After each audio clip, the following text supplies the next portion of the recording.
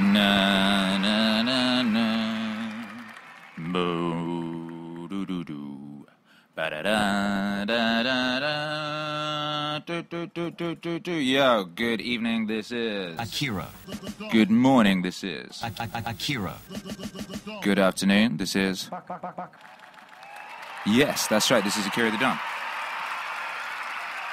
Future so bright, I gotta wear shades. Oh my gosh, how is everybody? Welcome to the greatest day to be alive in the history of mankind. This is your friendly neighborhood Don, reporting live from the peak of recorded human civilization on this beautiful day to be alive in this incredible year of our Lord, 2018 AD.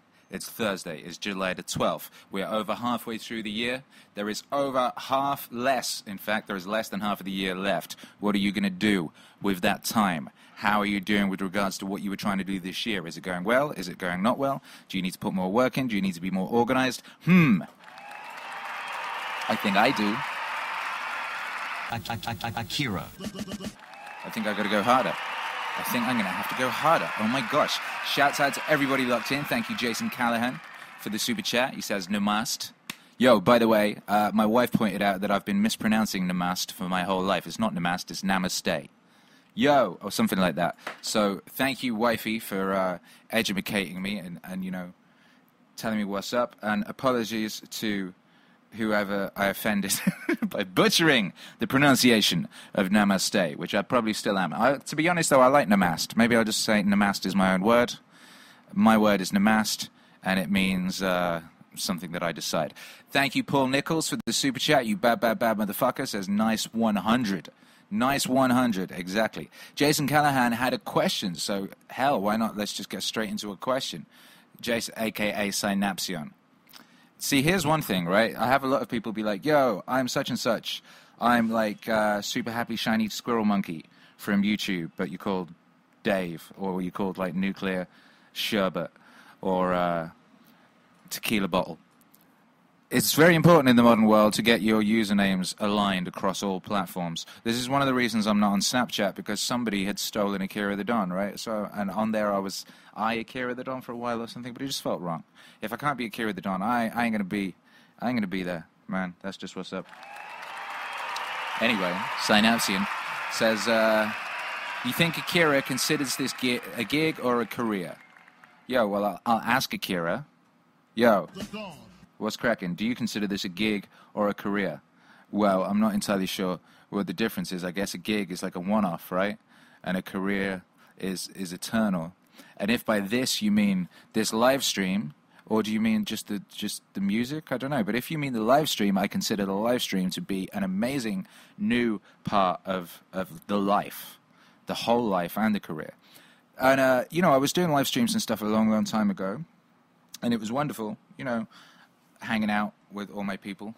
And, yeah, I'm really happy to be doing it again. I'm very glad to be here hanging out with y'all. It's a beautiful thing. I consider it a privilege and a joy to be able to communicate with loads of people all at once every week. It's beautiful. And on that bombshell, I will hereby announce that I'm about to start doing this on a daily basis, a different thing, but I will be live streaming every day for a short amount of time. In the morning, I will be hopping on to say hi and give you the Don Daily Briefing. And the Don Daily Briefing will be, you know, I'll just be like, yo, what's up? And I'll tell you something cool that's happening in the world. I've started a new thing in the Discord, by the way. You should join the Discord. If you're not in the Discord, join the Discord. But I've started a channel called Good News, in which I want everyone to post good news, whether it's good news from their lives, good news they've read in a newspaper, good news they've seen in some statistical Bible or something. I feel that there is a dearth of good news, and but there shouldn't be, because this is the best time to be alive in recorded human history, and amazing stuff happens every day. Yet for some reason, most places you go, you're just hearing about the bad stuff. I want to hear about the good stuff. So join the Discord, or if you're in the Discord, just add to the Discord and pop in Akira. Some good news in the Good News channel, and I'll be joining you on a daily basis for 15 minutes or something in the morning to just like deliver some good news and say hi and play some music, and it'll be great, okay? So you can look forward to that. Yeah. All right. So, it is indeed a beautiful day to be alive. and we have lots of questions to answer. Thank you very much to Sir Peppers in the Discord for putting them together for me. Appreciate you. I was very busy today, and I didn't have time to announce this stream on anywhere. So the people who are here are smart people who saw the community post from earlier in the week or just know this is a regular thing. So shouts out to you all. What up, Rust? What up, Jason? So, shabba ranks. Stephen Atwood wants to know his JBP waves. I started working. It was up a level. I tapped into something magical with that. I feel it was better than anything on the 12 Rules for Life. So now I've realized that maybe JBP 7 is coming, but before JBP 7, a new JBP album is coming, as in Akira the Don and Jordan Peterson, new album. So that means a gang of tracks, like fully realized tracks. This isn't just a mix. This isn't just some music produced by me, some music produced by other people with things woven over the top. This is a concept album. And the idea is that I don't want to talk about it too much because I don't like sort of spoiling things or whatever, destroying magic. But the idea is this came from my discussions with Rebel Wisdom.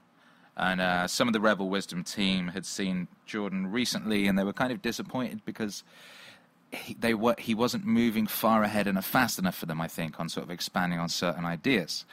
But I was like, yo, he's touring 12 Rules for Life. Most of the people seeing this are like hearing these ideas for the first time. What he's doing here is communicating with the people who haven't heard a lot of stuff before. He's reaching out to people with some ideas and with a foundation of moving onto a higher plane of thinking or being or consciousness or whatever you might want to call it.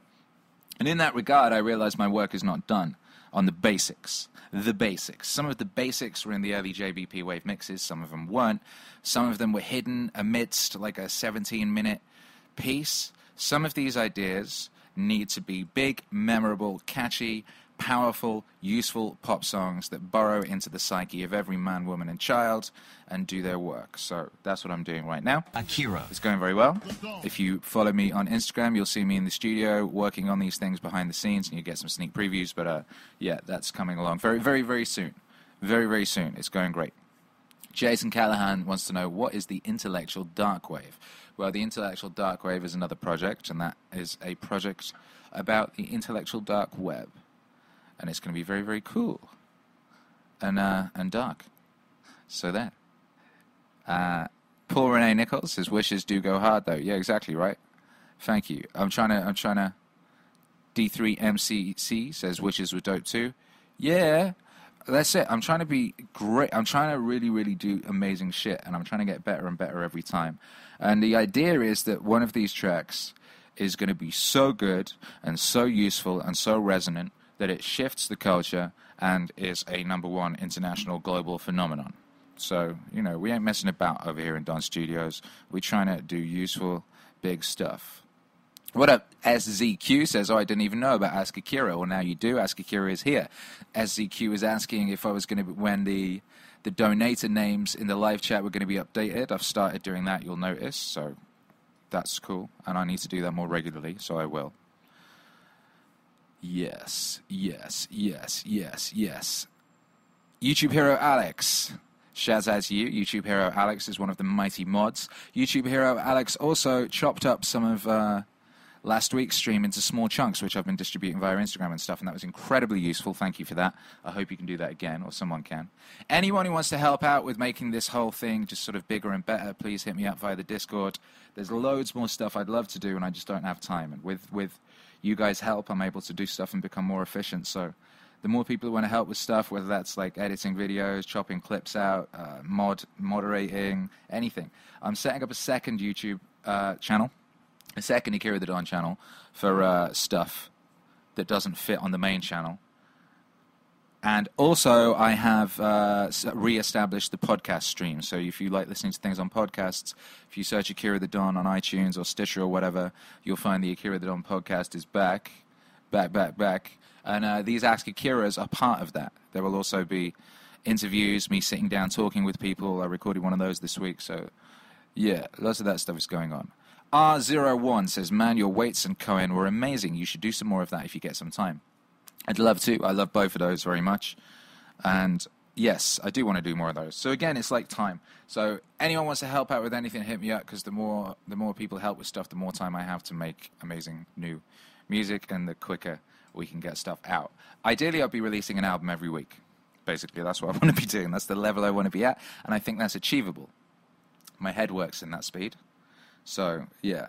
For that to happen, I need like lots of people helping with stuff, and that includes things like mixing and mastering and stuff like that. So, but we're getting there, and I'm meeting loads of people all the time right now, and it's who want to help with things, and people already have been. It's really amazing. I'm very, very grateful to all of you. Pa Reach says, I love your work. Wicked. Yo, thank you for being here. Akira. Yankee Level 100 says we're going to get another Joe Rogan wave. Hell yeah, of course we are. Hell yeah, of course we are. I'd like to get in touch with Rogan to get him to get his blessing and to get his permission to put I Don't Want to Hear That on Spotify and on the Meaning Wave project. So if anyone knows anyone over that way, hit me up. I've been putting stuff on Spotify as requested, by the way. Spotify this week. Jesus Christ, I put 2 albums on Spotify this week. The Terence McKenna album went up, and Goldtron 3 went up. I'm putting out so much stuff, I haven't even had time to really promo Goldtron 3. I haven't even had time to put an Instagram post. Oh my God. Holy cow, it's ridiculous. But Goldtron 3 is out. It's on Spotify and Apple. It's great. The Terence McKenna record's out. It's great. An Alan Watts single is on Spotify, and it's actually doing very well. It's done 20,000 streams in the past couple of weeks, I think. So that's amazing. Luke Bostwick says you should go on JRE. I agree. I think that's a great idea. I think you're smart. I think your ancestors are probably pretty proud of you for being so smart. And I think you get this button. Fuck off. Yes. Yes, you do. Farhead Iqbal says, can you expand on chaos magic? Oh, because we were talking about chaos magic last week. Well, a larger conversation about this will be had with an authority on the subject when he's next in Los Angeles, which I believe is quite soon. That would be Dr. Grant Morrison, who is we need back in the conversation in a larger way. So I'm gonna facilitate that. But anyway, chaos magic for me, because I'm not any kind of authority. It's the art. Actually, this is a little like what Hunter S. Thompson used to say. Politics is the art of controlling your environment. Chaos magic is the art of affecting, and you couldn't say controlling because control is impossible, hence the chaos, but affecting your reality in a conscious and deliberate way. And whether that's like the direction your life is going or things that are happening in your life, like specific things like people you want to meet or a girlfriend you might want to have, or whatever it is, it's a way of doing that. And one of the ways it works is by kind of hacking your subconscious. The subconscious isn't understood that well. Lots of people have theories on it. Jung obviously thought a lot about it.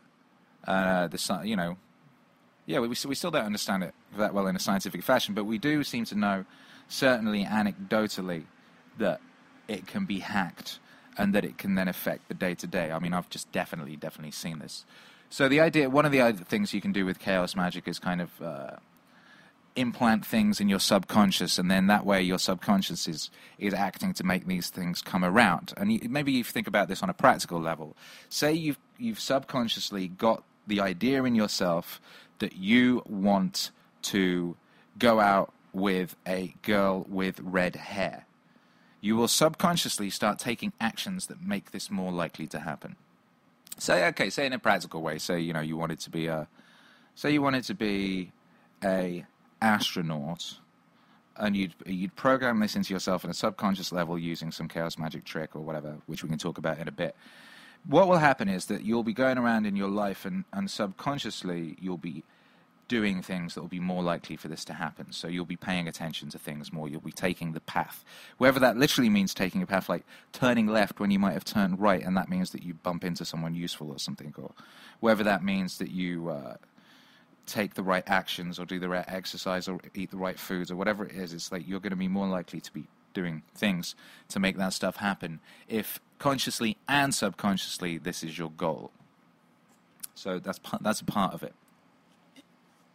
So then it's another part of it is then programming program reality. And this can be done en masse, and this is something we saw a couple of years ago with the whole explosion of deliberate meme magic in the kekosphere, which could be seen as a kind of deliberate, online, controlled chaos magic hyper-sigil experiment in which memetics were weaponized for a specific purpose. And we've been seeing that a lot, and some of the earlier examples of this were things undertaken by 4chan, mass sort of actions or experiments or whatever, and we've seen these things be very, very effective.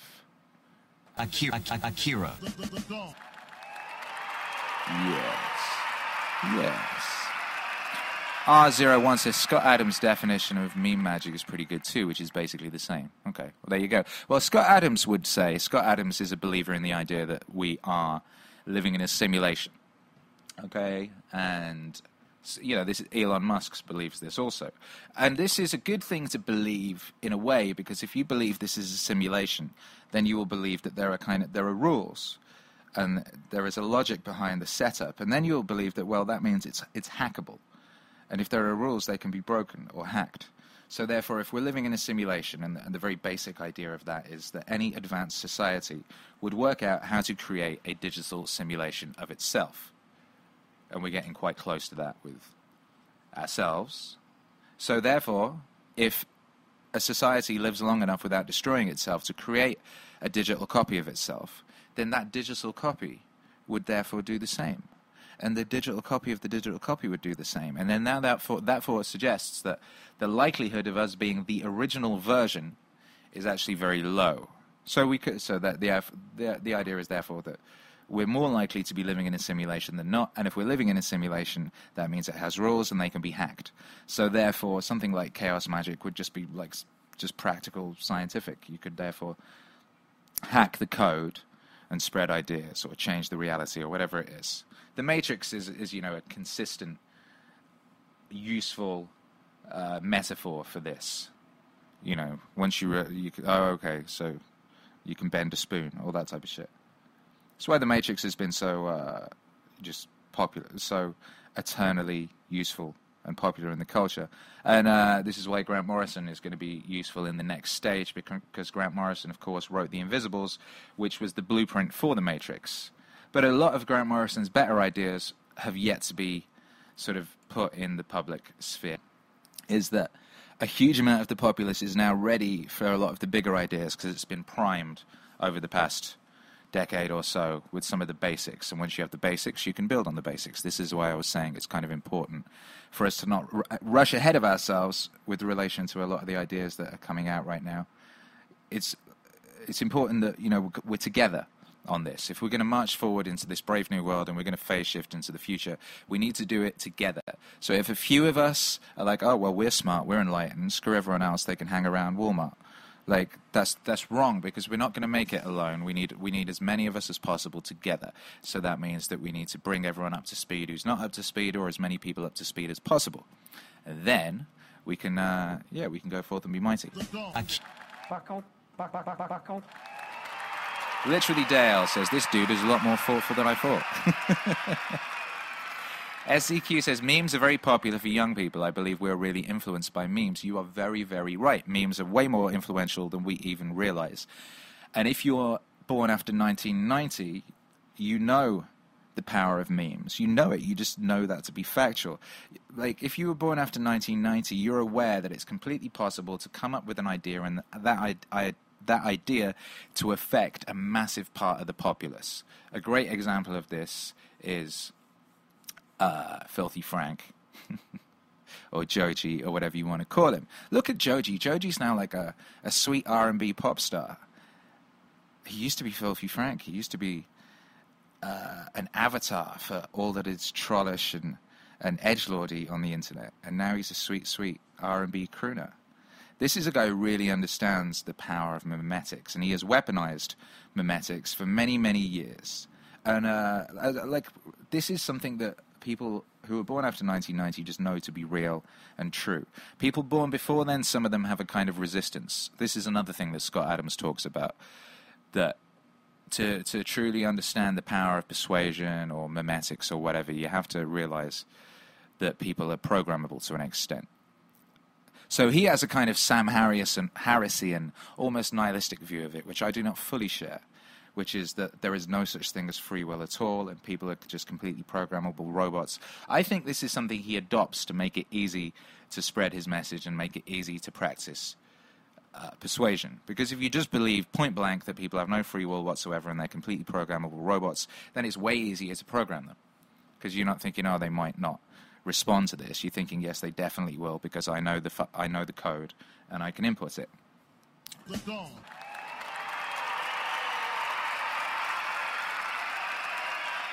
Theo Johnson, race to the top and bring everyone you can. Indeed. Let us do that. Let us do that. Michael Craighead says, when did you make the plunge into investing all your time towards your own business endeavors? Yo, that is an excellent question. And the short answer is not soon enough. It's not soon enough.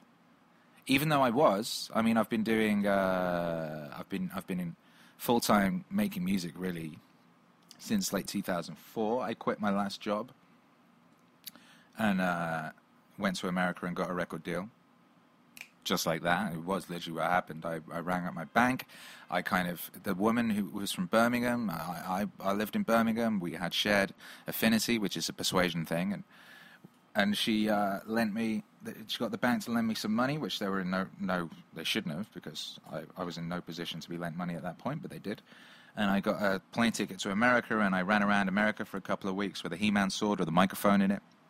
And after a couple of weeks, I had a record deal with the biggest record company in the world.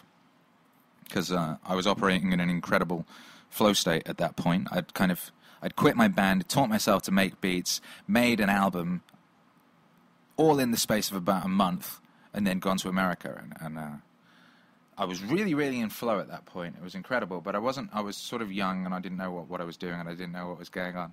And and I allowed myself to deviate from the path in some ways. I was also, while I was creating a brand new business model, I was inventing the contemporary internet and stuff at that point. I was still a little sort of entranced by the idea of the old media. I was excited about the idea of being on a big record label and doing traditional promo and that stuff.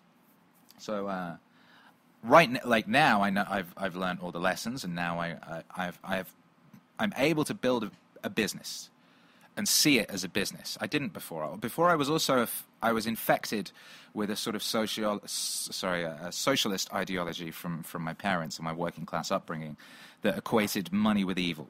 So at one point, Coca-Cola wanted to use one of my songs, and I was like, hell no. Just at the instant the idea was brought up, I was like, hell no, that's disgusting and evil. When really that was silly, because I could have taken that money and put it into something useful, into creating more abundance in the world and more use, because the money exists, and it's not like it's not going somewhere, and it's not like... Anyway, there's... Basically, the answer to this is over very, very many years, I kind of deprogrammed the bad ideas out of myself. And I finally got to the point relatively recently where the bad programming is gone. I now understand various things, one of which is that money is not inherently evil. It's a form of energy like anything else, and it can be used for good or evil. So we should be using it for good. This is a little like when I used to think I shouldn't have a kid because it was an evil world, and then someone pointed out to me that if the good people do not have children, then we're screwed. So now it's like, oh yeah, if you're smart in any way, you should have kids and raise kids who are better than you, and then that's how you save the future. Same with money. You know, you could leave, if you think evil people are controlling all the money, then you should control the money and not be evil. Duh. Shouts out to Elon Musk, real life Tony Stark out there, by the way. I was talking with Comic Book Girl 19 earlier about this, who pointed out that he's getting a lot of shit on Twitter from idiots right now who are like, billionaires are evil and you don't have a right to try and help people just because you're a billionaire, you disgust me, all this weird shit. It's like, if you want to create a supervillain, that's how you do it, right? You get a guy who's massively powerful and rich and has a load of advanced technology. If you convince him that humanity is a bunch of assholes and doesn't deserve saving, then you've created a supervillain. Be careful. Shouts out to Sergeant Schultz Bear. Thank you for the super chat. That's awesome. Appreciate you. Says, hey, I love your JBP mixes. His voice is soothing as hell. Right? Also, just took some shrooms for the first time in my barracks room. What do? Peak should be hitting in about 20 minutes. Holy shit. Well. Akira. First off, congratulations. Welcome to the psychedelic experience. You will never be the same. You are now aware, or about to be aware, of an aspect of reality that previously you weren't. Perhaps previously you hypothesized it. Perhaps previously you'd read some books that suggested it existed. But very soon you will know for certain that there is more to your regular perception of reality. And that's a wonderful thing. So just enjoy it, relax, breathe, remember to breathe, remember that you are loved, remember that it is a beautiful, infinite universe, and you have a very important part to play in it, and this is going to become ever more apparent. And we're all here for you. If you're hanging around in the Akira the Don chat while this is going on, please update us on your progress. You will see swirly serpents in the corners, you just always do. There's various reasons for that, perhaps, and very significance, but do not think any of it is bad, because it isn't, and do not think of any of it as scary, because it isn't. Remember that fear is the mind killer. Remember that you're in control of yourself. You have sovereignty. You're a bad motherfucker. We appreciate you, and we love you. And this applause is for you. Yeah. Dane Singh said, the memory fluidity is a hard one. Do we have examples of fake memory implants yet? Or is it something we have to organize within our own lives? Well, and there was a follow-up to that. It says, because experiments with DMT and LSD have shown me how memory is fluid, but it seems to have to require doing it yourself, like consensual memory deletes or rewriting of the old files. In my experience, I am aware that we do create memories to an extent sometimes, and they're also our memories. You could have two people who are in the exact same position, saw the exact same thing, and their memory of it will be completely different. We know this to be true. Experiments have shown this to be true. Experiments with people who've been at a crime scene, people who've witnessed a traumatic event, like a murder or something. People have completely different recollections on quite specific details. We also know that everything you've ever witnessed is in there and is accessible somehow. Some people do it via hypnotherapy or whatever, and literally everything you've ever witnessed, like the tiniest detail of the corner of the room you were in for 3 seconds in 1993. Everything is there, and I think we're going to unlock a lot of this stuff in our lifetimes, and that's exciting. I also think what we're going to unlock in our lifetimes is access to everybody else's stuff, which means all your memories will be accessible by us. This is a bit like how, we're all putting stuff on the internet now, so suddenly we will have access to each other's, video collections or whatever it is. That's how I can watch Norm Macdonald on The View in 1990 saying that Bill Clinton murdered people. You can just watch that stuff now. You couldn't before. I think we're going to have access to everybody's everything at some point in the not-too-distant future, which is, the repercussions of this, we don't know. But I personally think they're incredible and going to be great, and we're going to advance in a wonderful fashion. So I'm excited about all this stuff. Alyssa Alexandra, hello, says, ever considered holding a gig in Romania? I would love to play Romania. I would love to. I have blood in that part of the world, and I have a longing to go there. This is one of those book him and they will come situations. If anyone knows anyone in Romania who wants to book me, holla, or if anyone's having any festivals I should play, whatever it is. But I really want to play a lot more places. I want to play all over the world. I want to play all over America.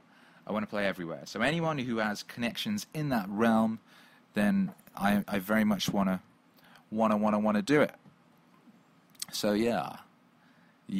And by the way, I am getting messages from people who are taking psychedelics and listening to my music every day at the moment. And remember, a few months ago I was saying, this is the dawn of this new psychedelic era, we're passing into that. At that point I wasn't getting those messages, and I really, as many, even close. Now I'm getting it every day. It's amazing how quickly things take hold. And by the way, I'm not saying here that this is anything to do with me saying it. I think I'm good at intuiting these things at a relatively early stage. I always have been. How much we influence and how much we're aware of stuff is very much to be debated. This is why, there is a huge potential for influence, though. This is why you should use your powers for good. I told a story this week on a podcast, and I mentioned it on Twitter, of how anyone who doubts the power of music to deliberately, or the deliberate use of music to deliberately alter the world Anyone who doubts that has never been in a club DJing and deliberately played DMX and MOP back to back. Because when you do that, you will see violence erupts. And it literally works like every time. Especially, I mean, if you're a good DJ and you can control the BPM so it kind of builds up a little bit, and then maybe you can add some like risery sort of sound, and you can just crank the filter a little bit so it really raises the drama. But if you move from DMX, say Party Up in Here, it's a very aggressive and joyful record, and you can pull out at the chorus and everyone in the club will shout along. Even if there's like 3 people there, they'll all do it, right? So if you do that and then you move into MOP, say Anti-Up, if you do that, people will start fighting. Literally always happens. Or someone will headbutt someone accidentally, or someone will just punch someone without thinking, or that will happen, right? I've done it on many occasions and it always works. It's hilarious. And it really is an example of how I mentioned this on Twitter and a few people were aghast. They were like, Akira, you should use your powers for good. Da-da-da. Yes, you should use your powers for good. But it's important. This is one of those, you should be a monster. You should know the capacity for mayhem you have. You should know whatever superpowers you have, whatever powers you've amassed over the years of training, you should know how they can work negatively and positively, and you should be able to do both, and then you should choose to do good where you can. But music is definitely like completely viscerally powerful, and you can, once you know how it works, you can definitely deliberately do it. Like I can definitely make people make out. I've done that. You can do that. I can make people like go have babies.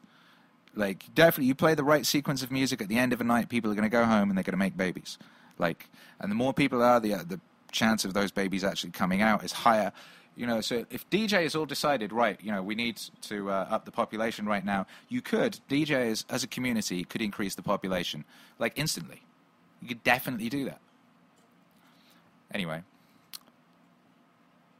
Short Burst says, your reality tunnel is very large, Akira the Don. Thank you very much.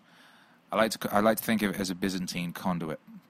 And we all have our own Byzantine conduit, and they're very, very different. They're full of very, very different things. And it's one of the reasons we all have our part to play. Now, Shite Mang says, you live in LA? Can you stream Snipe Ice Poseidon's house? Well, half of that conversation I didn't understand, so you'll have to illuminate me more. If anyone wants to illuminate me more, you should join the Discord. The link is in the description, or if you just go to my YouTube channel, you can find it in the description of a video or on the website or whatever. Join the Discord channel. You can DM me there. You can group chat, whatever. Dane Singh says, the waves are great ways to reprogram negative thought loops and grooves in the brain. Yes, they are. Thank you. That's one of the reasons I make the waves, and partly the reason I was partly to make them for myself, to reprogram negative things in myself. Who just said this in the chat? Because this is something I do. Dane says, my brain auto-plays I Don't Want to Hear That Shit, which is a song I did sampling Joe Rogan, which is about negative people who, I can't catch a break people. Those people are always like, oh, nothing goes right for me. I can't catch a break. Everything's against me. The world's against me. Those sorts of people. The song is about that. Dane Singh says, my brain auto-plays I Don't Want to Hear That Shit when I'm presented by people or thoughts that make me want to feel sorry for myself or seeing someone else feeling sorry for themselves. Exactly. Me too. It happens to me too. That song's now in my head, in my sort of subconscious, in a chaos magical fashion, almost. Just there, it just pops up. It's like I've programmed Rogan as one of the devil angels on my shoulder, and he pops up and says, yo, oi, if ever I'm doing that, if ever I find myself doing that, he pops up. Do you know what else pops up a lot for me is Jocko. Jocko Willink has become one of my permanent angels, which is a wonderful thing to have Jocko as an angel. It's like, thank you, Jocko, for being my angel, but he is. Like Clarence in It's a Wonderful Life. He just pops up and goes, good. If like something's fucked up, it's like, oh man, this is bullshit, something's fucked up, and he's like, good. You're like, oh yeah, good, right. This is true. The negative is a potential for learning here. There's a potential for me to get stronger. Thank you. And then you're like, thank you for this adversity. Thank you for this suffering.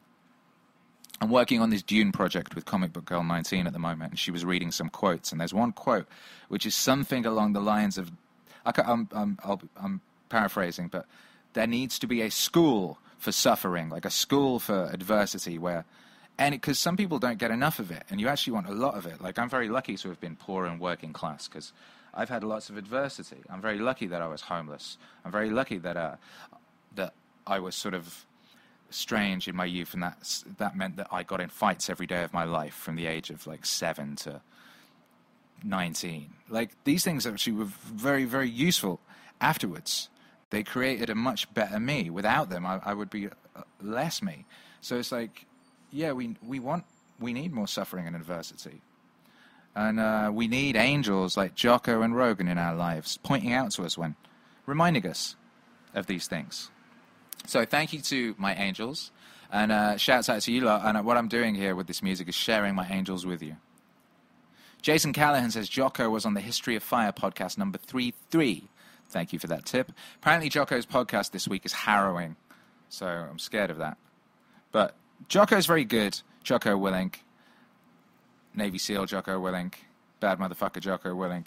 He's one of these people who's good at making you confront the darkness of the world. I recently did a song sampling Scott Adams, which puts forward Norm Macdonald's proposition that most people think that life is a battle between good and evil, when in fact it is a battle between good and good. And what he means by that is most people who are committing evil think they're doing good. So everyone thinks they're doing good. Right now you can see this because you have a whole load of the sort of extreme left think they're being righteous, but they're fighting for some stuff that the previous generation, with their same kind of seemingly same ideology, would have thought was evil. That, like, there's people out there who are actively trying to think free speech is a bad thing, and they're trying to quash that. They're trying to destroy that. They have become the thing that their parents sought to fight against. But they think they're good. They think they're fighting for justice, when in fact they're doing some quite evil things, some really, like, dictionary definition evil stuff, but they think they're doing good. Anyway, and then a lot of people hit me up and they're like, yeah, I love you, Don, but, there is evil in the world. It is good versus evil. Like, you listen to Jocko, you know that. This is true, and I can hold both positions at the same time. There is definitely evil in the world. There is true evil. There is true malevolence. There is true horror. People go out there and deliberately do evil things. This is true. But at the same time, I would say most people think when they're doing evil, they think they're doing it for good. And they think they're good. Most people think they're good. It's very difficult to turn yourself into such a psychopath that you deliberately do evil things happily. Like, that's one of the reasons I have just a continued optimism for humanity, because most people, if shown, will do things. We'll do the good thing, that would want to be good, right? So if we can create a situation where being good is the easiest thing for people to do, then they will definitely do it. And I think we can do that. So there. Short Bus says monsters are real. Yeah, this is true. This is very true. If you live in the world for long enough, you know that you just know this to be factual. Because you'll find them. You'll see them. You'll have to fight them. If you keep your eyes open, you will have to fight them. Short Bus says, Jocko is a monster who does good. Exactly that. Exactly that. Jocko is a man who is fully aware of his capacity for mayhem and carnage, who's been out there and done it, and chooses to do good in the world. Chooses to do good in the world. Billy Bragg, who was one of my young sort of socialist brainwashers. I was brainwashed by Billy Bragg at an early age into thinking that money was evil and that sort of thing. But Billy Bragg had a line which always stuck out to me, which was, virtue never tested is no virtue at all. And but one way of thinking about this is, you can sit there with a bunch of principles, but if you've never really had to stand up for them, then what are you? Hunter S. Thompson said, you're a whole different person when you're scared. And he used to do this shit. If he would have a new friend, he did this with Warren Zevon, who wrote a song about it, and he would do a thing. If you got a new friend, it's like, okay, I like this person, he's cool, but like, can I rely on this person in a situation? If it all goes to shit, will I be able to rely on this person? So Hunter S. Thompson would engineer some fucked up situation to terrify the living shit out of this person and see what kind of a man they really were. So he would do things like throw firecrackers into someone's house, or like shoot the place up or have someone or set off explosions or whatever it was and see what people did. One time he lurked in the bushes outside. What's his name? Clocker. Oh, flip! Have I forgotten his name? The Shining. Here's Johnny. Forgotten this man's name. Jesus Christ! I need some Neutrogens. Anyway, a famous actor who starred in One Flew Over the Cuckoo's Nest and The Shining and has arched eyebrows and is a magnificent actor and something of a deviant. You all know who I'm talking about. Anyway, Hunter S. Thompson hid outside his house in the bushes throwing firecrackers and things just to see what he would do, to see if he could continue being friends with him. He deliberately created a situation where I think it was like fake burglars came in the house and shot the place up when he was with Warren Zevon to see how Warren Zevon would react. And apparently Warren Zevon did very well, and he kind of like sort of, stood up from them or attacked them or something. I can't remember exactly. But you are a whole different person when you're scared. And virtue never tested is no virtue at all. And you should be a monster. And sitting around on Twitter, virtue signaling about how you like all the right things and dislike the right things isn't helpful or useful. It's not helpful or useful. I realized I was blocked on Twitter the other day by someone I like very much, and I think it might be because I follow Ethan Van Sciver, who followed me today. I was happy about that. Ethan Van Sciver, I think, is doing good stuff in the world. A lot of people call him a Nazi and stuff. He's a comic book artist, who is kind of quite vocally against the whole sort of virtue signaling sort of culture, and that's basically what he's done in a comic book industry that's like. That's not the done thing, and it's not cool, it's not acceptable. You will get thrown out.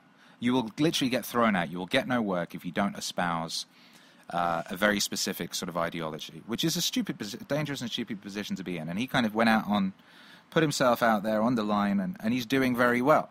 He illustrated Jordan Peterson's book, by the way. You might know him from that. Jordan Peterson, who famously told Joe Rogan that he'd learned how to monetize SJWs, and Ethan Van Sciver says the same thing. You shouldn't put yourself in a position where you're monetizable.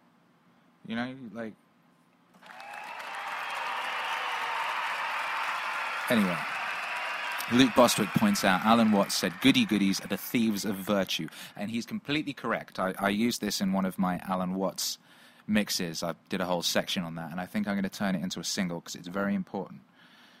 Virtue is a dangerous thing. Anyone who thinks they're virtuous, you think you're super virtuous, you're probably not. History will tell us this. Because the people who do the most messed up things do it because they think they're super virtuous. That's how you get someone to do a really dark thing. Or that's how you get a lot of people to do a dark thing. You convince them that it's virtuous. We've seen this throughout history. We should know this shit by now. Anytime a large amount of people think they're super virtuous, you should be scared as hell of those people because they're ready to do something really dark. They're really ready to do something dark. I saw someone the other day suggesting that rather than celebrating July 4th, we should draw up a big list and make our own Nuremberg trial list of those who come the revolution or whatever will be culled. And he meant this quite seriously. It's basically anyone who was outside of the sort of radical left ideological framework.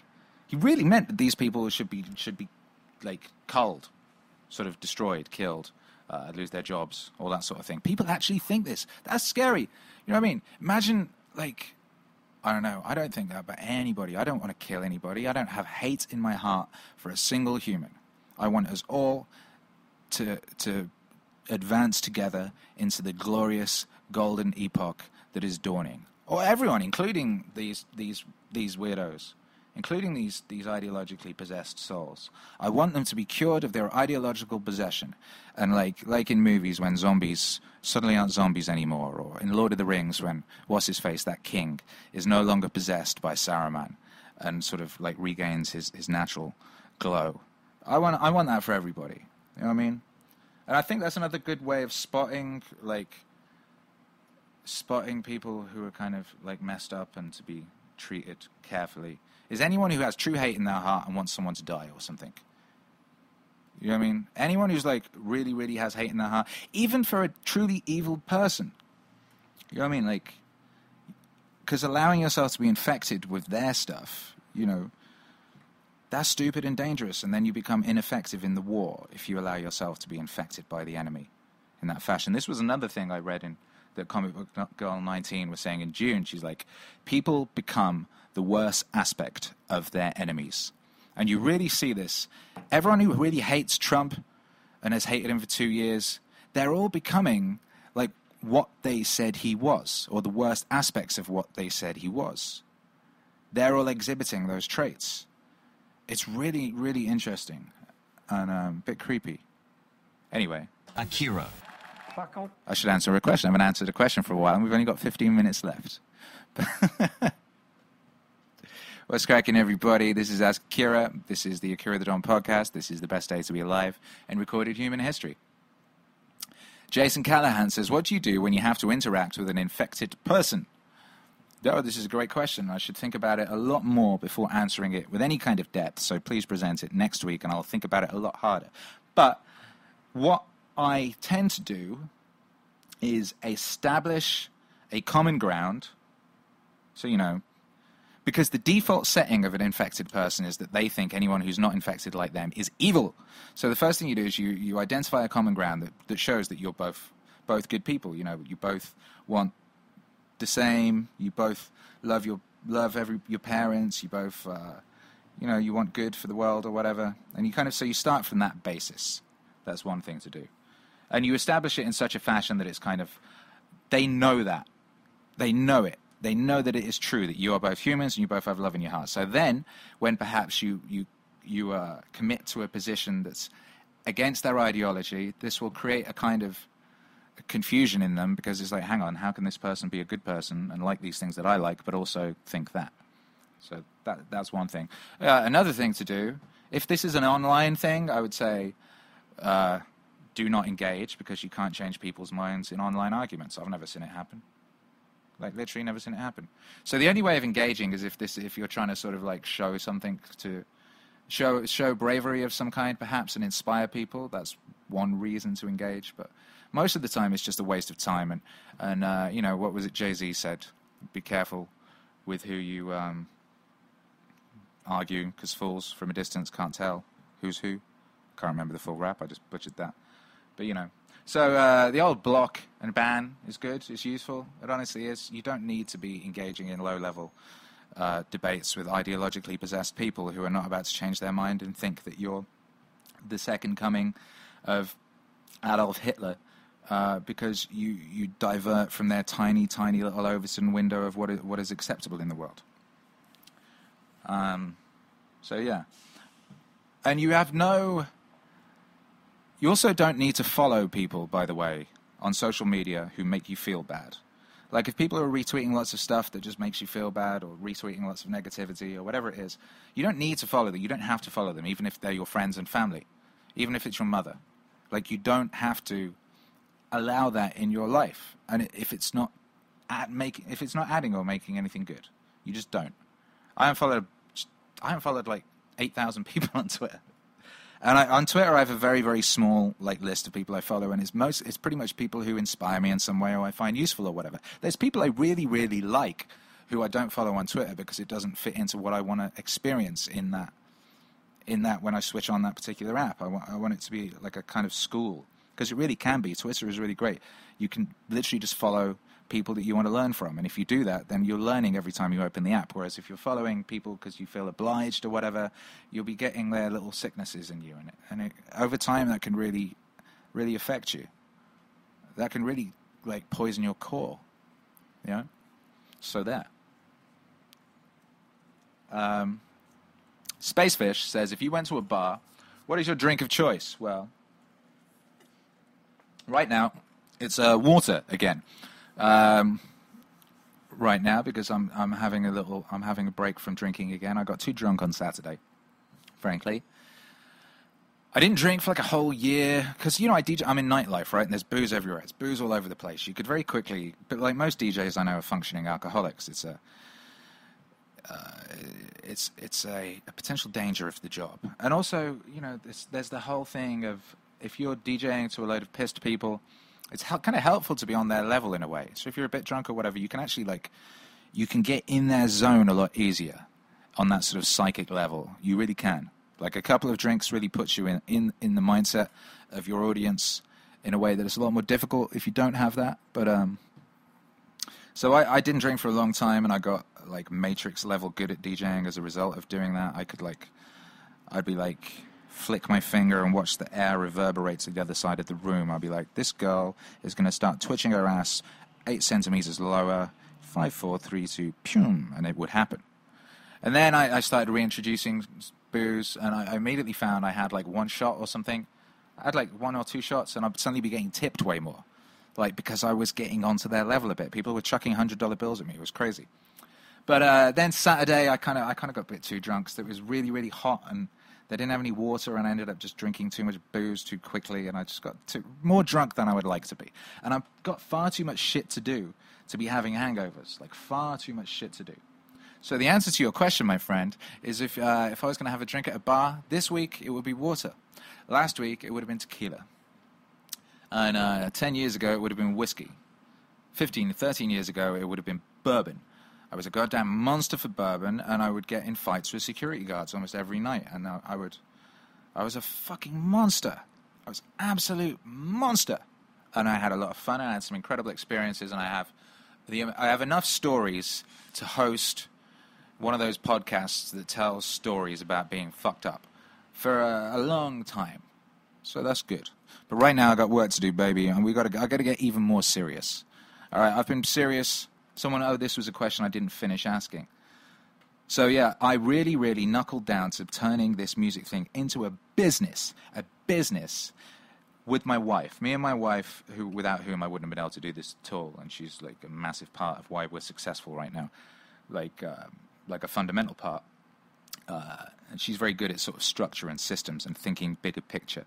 And I was always good at existing in the now and being intuitive. And she's helped us as a family put this thing into a business that not only can be intuitive and exist in the now, but also has goals, can look ahead, can set up systems to achieve those things. So really, it's only been since February, I reckon. February is when I was like, all right, we're going 3 times a week, so we're doing this, we're doing that. So last year, we were really trying to think of it more as a business and really trying to bring it together, but we didn't get super serious till February, and we crossed 20,000 subs on YouTube this week. We had 4,000 in February. So what does that tell you? And we're about to go even harder. So we're going for 100K by 2019, just in a YouTube fashion. And yeah. So here's the thing, right? If I'd thought to be serious a lot earlier, imagine where we would be now. So, if you're out there, if you have any doubts about creating a system around what you're doing and making it a real thing and putting some goals in place and looking 6 months ahead and looking 5 years ahead, just do it right now. Do it.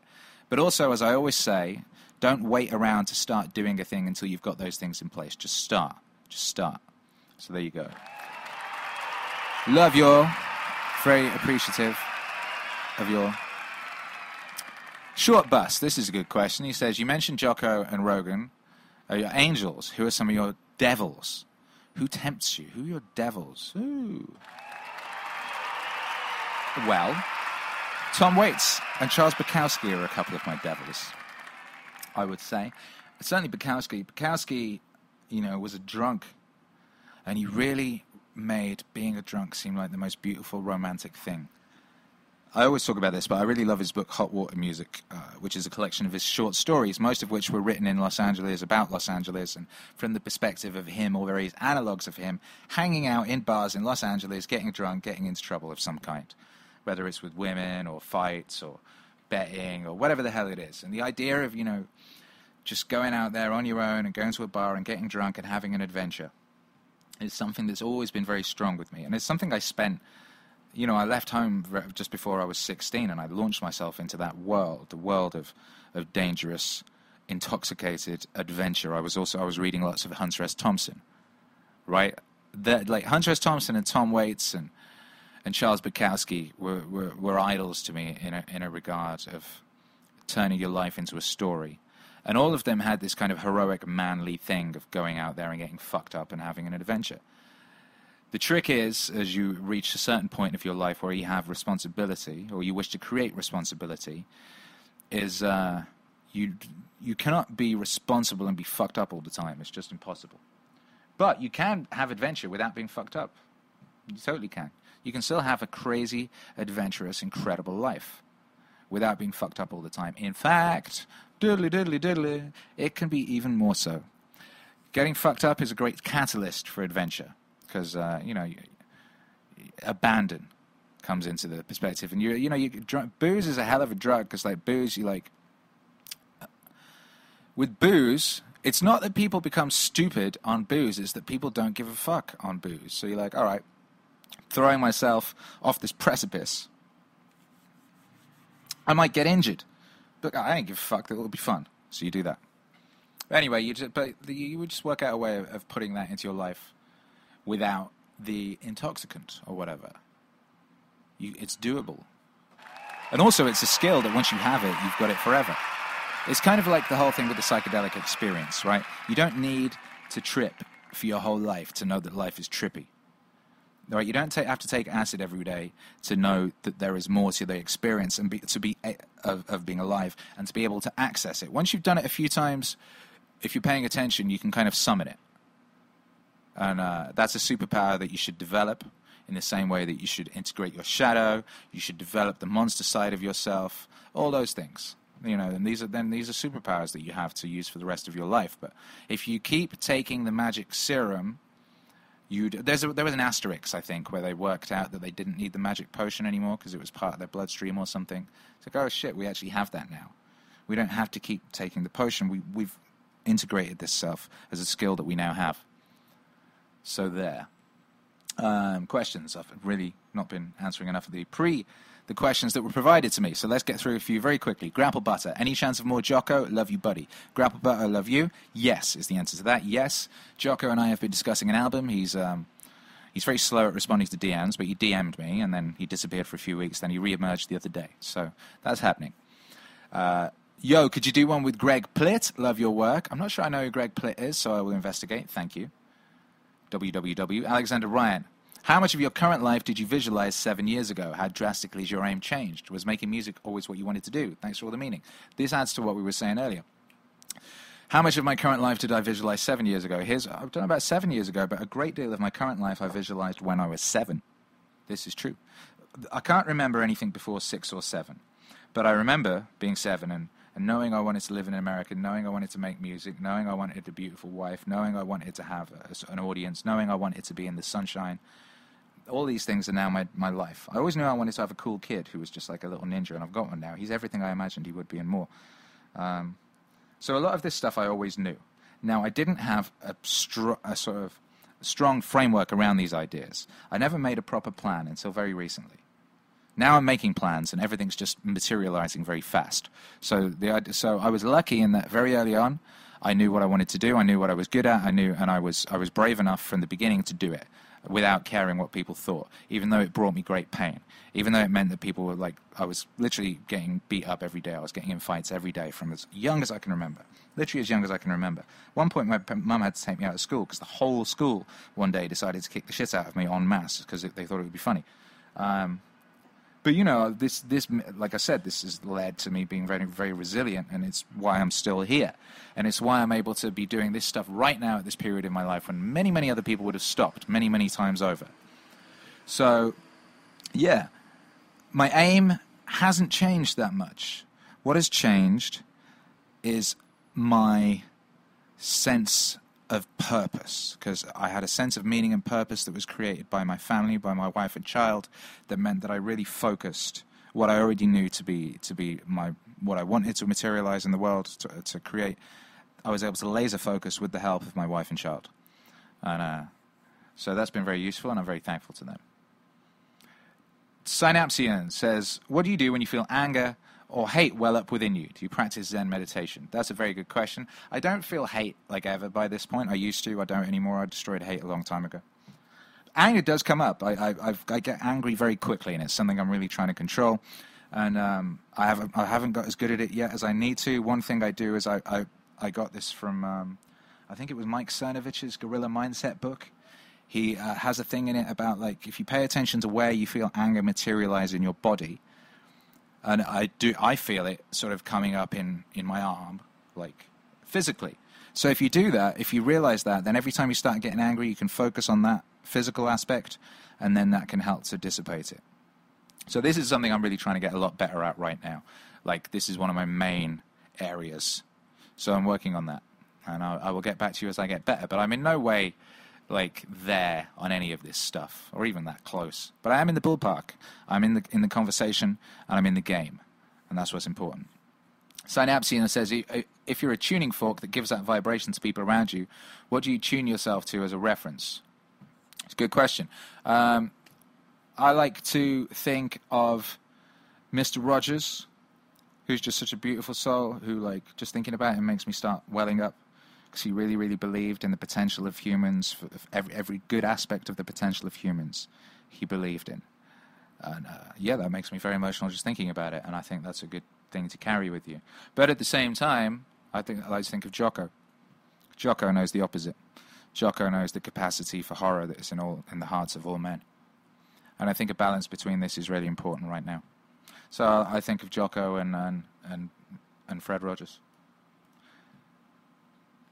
Rust says, Jordan Peterson's self-authoring program. Do you have experience of it? What's your opinion? I think it's a really, really good idea, a very necessary thing for people to do, and I've hardly done any of it. I've done a bit of the past authoring. And that one bit of the past authoring I did was really fucking instrumental in the way I thought of myself and where I was going and where I'd come from. And I'd never thought about that aspect of it. It's one of these things I need to find time to finish. And time is something I need to work out how to manage better. But I'm working very, very hard to get all this music out. And to stick to my content schedule of releasing at least 3 times a week. And to balance, as someone else has asked, how do you juggle music and family? And this is the hard thing, because it's very, very important that your family gets you, and you get your family while you have them. It's a fucking joy and a privilege to have a family. Also, the thing with my son, I've been thinking about this. Part of my motivation with my son and everything is, like, I can't play with him as much as I'd like to. I play with him pretty much every day, for like half an hour or whatever. And he's seen me almost like a lot of his life. I was working from home when he was a little kid. I had a studio, so he saw me every day. I wasn't going out to work all day or whatever. But it's important that his father is self-actualized and inspirational to him. It's important that I'm a person that he can look up to. It's important that I'm not bitter and twisted and resentful. And a lot of fathers do that, and they have a kid, and then they go and do something they hate to provide. And then the result of that is they end up resenting their family. And your family knows when you resent them. You can't hide that. And you really want to avoid that. I really want to avoid that. So I really want to be self-actualized and someone that my kid looks up to and, like, didn't squander his dreams in his life, And at the same time, I've got to balance working as hard as I can with being there as much as I can. And I haven't got this right yet. This is a thing I'm working on. And this is the thing we're working on together. And we're all in. We're all in. Me and my wife are all in. And Hercules is as all in as he can be as a 5-year-old. He's all in. He's a bad little motherfucker. But, we're all in. And you sacrifice a lot when you're all in, when you're working this hard. Like, we haven't had a holiday since our honeymoon, I think. Like, yeah. The last time I took a week off, I think, was then. We don't have a holiday. We don't have weekends. We don't, a lot of that stuff. But what we do have is a real sense of purpose, and that's a powerful, powerful thing, And you just see it manifesting, like, on a physical level.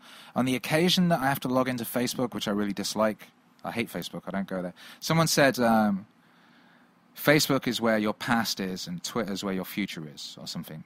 And I think there's a truth in that. But anyway, occasionally I look on Facebook and you see, like, who are these fucked up people? And it's like people you went to school with, and you see all the people who look 900 years old are people who have fallen into lives where they're not doing what they've said they were going to do when they were kids, or what they wanted to do. Or they're people who've fallen into traps of ideological possession. Like, people who are part of this ideological possession of thinking that, like, we live in Nazi Germany or something. They look fucking terrible, man. They look ill. Like, a lot of these people have aged 10 years in 2 years. You know, it's a really dangerous thing. So, while me and my wife work fucking hard, we look fucking good, man. We look 20 years younger than some of the people we went to school with. So there's something to be said for that. There really is. Just on a physical level on how it affects you physically. Okay, we're going a bit over time here, and I've got to go in a second. Someone was asking about, buying stuff in the shop or something. So, there's a promo code. Let me find out what it is, because you're logged in here. So there's a promo code for you to get like 10% off, I believe it is. So let me check that. There's a lot of dope new shit in the shop. There's new posters, there's hoodies, there's shirts. Due to popular demand, you can now get the He's Got Clout shirt. That's in there. The He's Got Clout shirt exists. And here you go. So the code for 10% off, and this is active now and it works, is the one from a couple of weeks ago, which is Ask Akira June 21, all in caps. And I've put that in the chat room. Ask Akira, all in caps. So there you go. All right, I've got to go in a sec. I should have gone 5 minutes ago. Was there any questions I didn't answer? Oh, yeah. Sir Peppers, if you were to change up your appearance... Sir Peppers, thank you for getting the questions together, by the way. If you were to change up your appearance, mostly hairstyle and beard style, if that's a word, what would it be? Oh, shit, I don't know. Hairstyle and beards. I like my beard. This is carefully cultivated over, 20 years of slight... I started, shaving lines in my beard when I first got one. Do you know what I first did? When I had a certain amount... I left home very early, right? I left home when I was just before I was 16. I was working in a pub. And, when you're 16, you don't have much in the way of, facial hair. I had a small amount of it, right? Like bum fluff. I used to use mascara, right, on the bum fluff, so my blonde bum fluff would look dark, so it looked like I had a beard. And the small amounts I had, I would shave the edges of them so it looked like they were deliberately created shapes. And then one day I got in an argument with a girl in a pub, and she chucked booze on my face, and it must have been cheap mascara because the mascara ran. And it destroyed the illusion. So tell the truth, or at least don't lie. But if I was changing anything about my appearance, I'm doing great now. Someone asked about the carnivore diet earlier. I don't know what the question was, but I'm nearly 5 months deep into just eating beef. It's going really good. If you just look at pictures of me compared to then, I've got beautiful cheekbones now. I lost all the excess bloating and weight I had. I look fantastic. What I need to do now is start sculpting. I need to go hard and build up some muscle and shit. So that's what I would like to change, and that's what I'm going to change. Because if you're paying attention, you've got all these people that you're looking up to, the Rogans and Jockos and that of this world. There's only so long you can't really start taking your physical stuff seriously without being a massive internal hypocrite. So I'm going on that one. Finally, Victor Wong says, bro, your shit is tight as fuck. Can we get more motivational JR remixes? Yes, you can. And the final question in the pre-done ones, Sonny Ellis says... Oh, this isn't a question. Anyway, okay, I'll answer this. Because I nearly deleted this comment because it seemed kind of snarky and this was on Facebook, obviously. If there's ever a snarky comment, it's on Facebook. My YouTube audience is just beautiful. Sonny Ellis says, are you praising the MCU or shitting on it? Sorry, this is in response to a post in which... For 20K, to celebrate getting 20K, we went to see Ant-Man and the Wasp. Wifey said, you can't go see Ant-Man and the Wasp until you hit 20K on YouTube. We hit 20K, we went to see Ant-Man and the Wasp. It was wonderful. I dropped a post on Facebook saying, it was wonderful, and I liked the first film. This was actually way better. I had a joyful experience watching that movie. And the MCU, I believe, is single-handedly holding up mainstream Hollywood at this point. And I read in someone had said that, some Hollywood reporter or something, that the reason Solo failed was Star Wars fatigue. Too many Star Wars films. Shut up. If there was a Marvel movie every month, we'd all go see it. Because the quality is high. Right?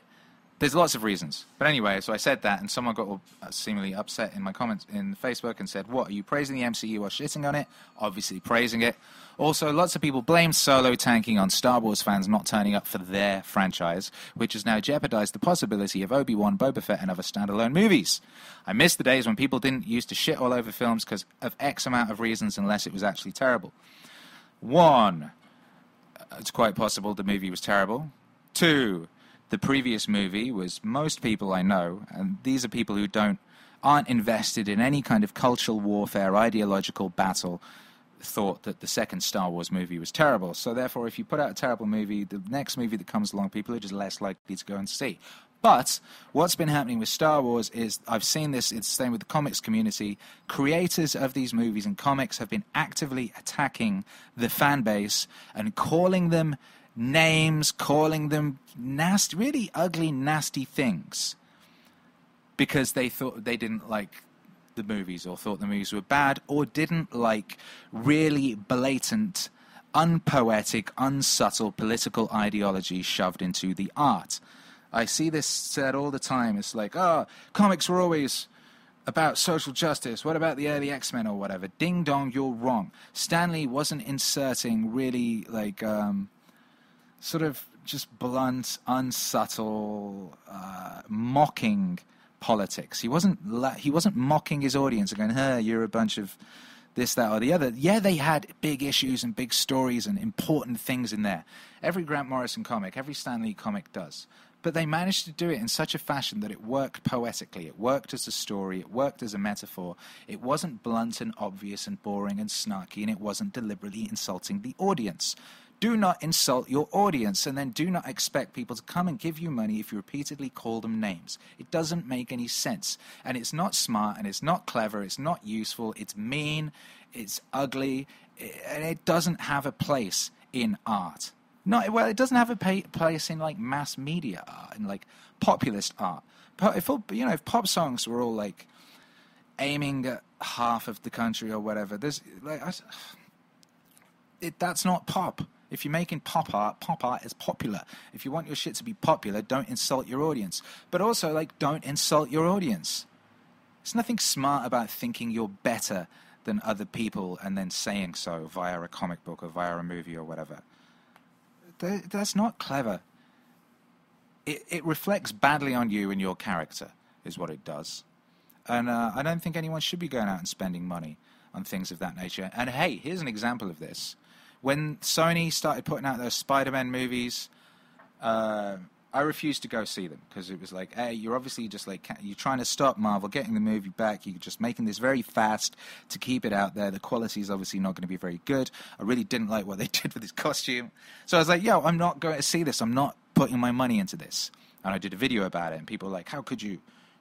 Blah, blah, blah. Anyway, guess what happened? Those movies kind of didn't do as well as they should have. Spider-Man's now with the Marvel Universe, where people who care about the character can make art with that character in a more in a more respectful fashion, just, I don't know, in a better fashion, in a more beautiful fashion, right? Does work. You vote with your money. We live in a capitalist society. What you do with your money is important. That's where you can protest in an effective way, and it really, really does work. So do that. Do that. Do not support art that mocks you. Do not support art that doesn't respect you, motherfucker. Hymandel's Gate, thank you for the super chat. Says one of the key things about the IDW is respecting the intelligence of their audience. That's real shit. That's it. That's what it's all about right now. The people who are succeeding are the people who respect the intelligence of their audience, who know they don't have to spoon-feed ideas to them and don't mock them. All right? So there you go. Thank you all for being here. I've been Akira the Don. Thank you everyone who was locked in live on the stream. Thank you everyone who's listening on the podcast later on. Thank you everyone who's listening on the YouTube later on. Wherever you are, whatever you're doing, I'm proud of you. I'm proud of you. I hope that you're as proud as I am. And that's some real shit. Akira. He's got clout. Yeah. All right, we'll be back same time next week, same time, same bat channel. But also, hold tight because I'm going to be popping up on a live stream on a daily basis. I'm going to start kicking this off just for that daily dawn briefing. So look out for that shit.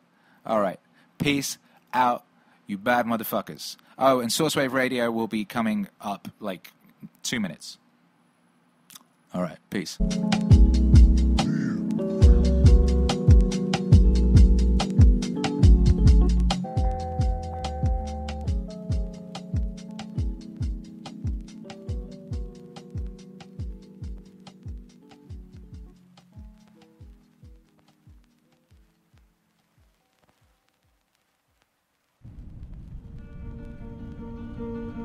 Bye.